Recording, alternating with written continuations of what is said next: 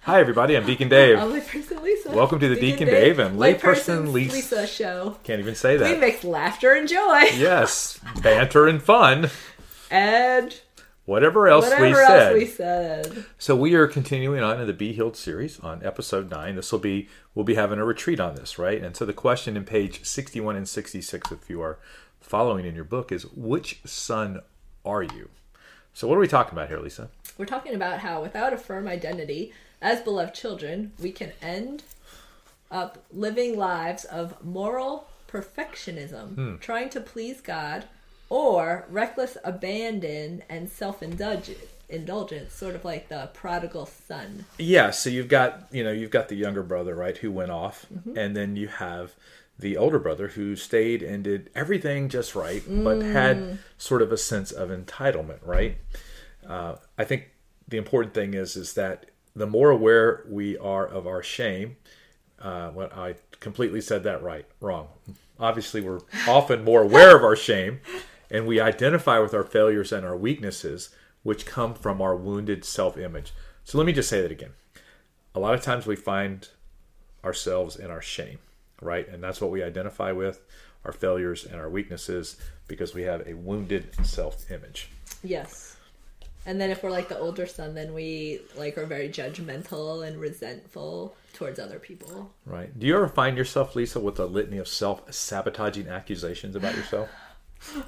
More often than I'd like to admit, yes. Right. So, that doesn't make any sense. It says, wearing shame as a government, we cover up our deeper pride behind a mask of self-hatred. Wait, where? Right here. So clearly there's some changing of the text as it's... garment. Wearing the shame as a garment, we cover up our deeper pride behind a mask of self-hatred. So that's interesting, right? So we have shame, but it's covering up pride, right? That we might have, which is I think isn't that come from our desire to want to put on a false self to others to make us look like we're better than other people? Yeah, but in this case it's saying we're wearing shame as a garment.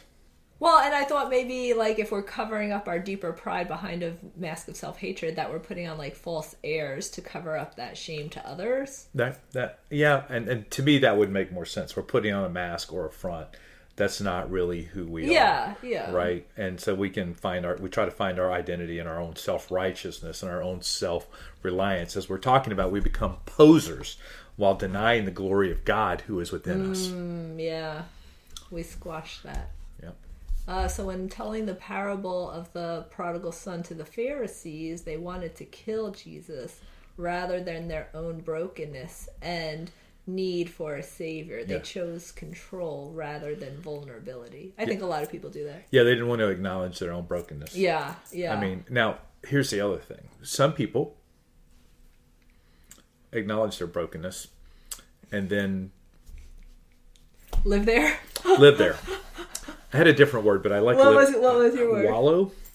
Okay, all right. But that sounded terrible. So I like live in. But look, can't we all do this? I like to pick on Lisa, but the reality of it is we can all sometimes choose to live in that brokenness. Yeah. Which is the opposite of what the Pharisees did. Right. So a lot of times we may feel like we have to measure up to God's standards, okay, so that we can be more lovable. Living under the law, if you will, is kind of what that is.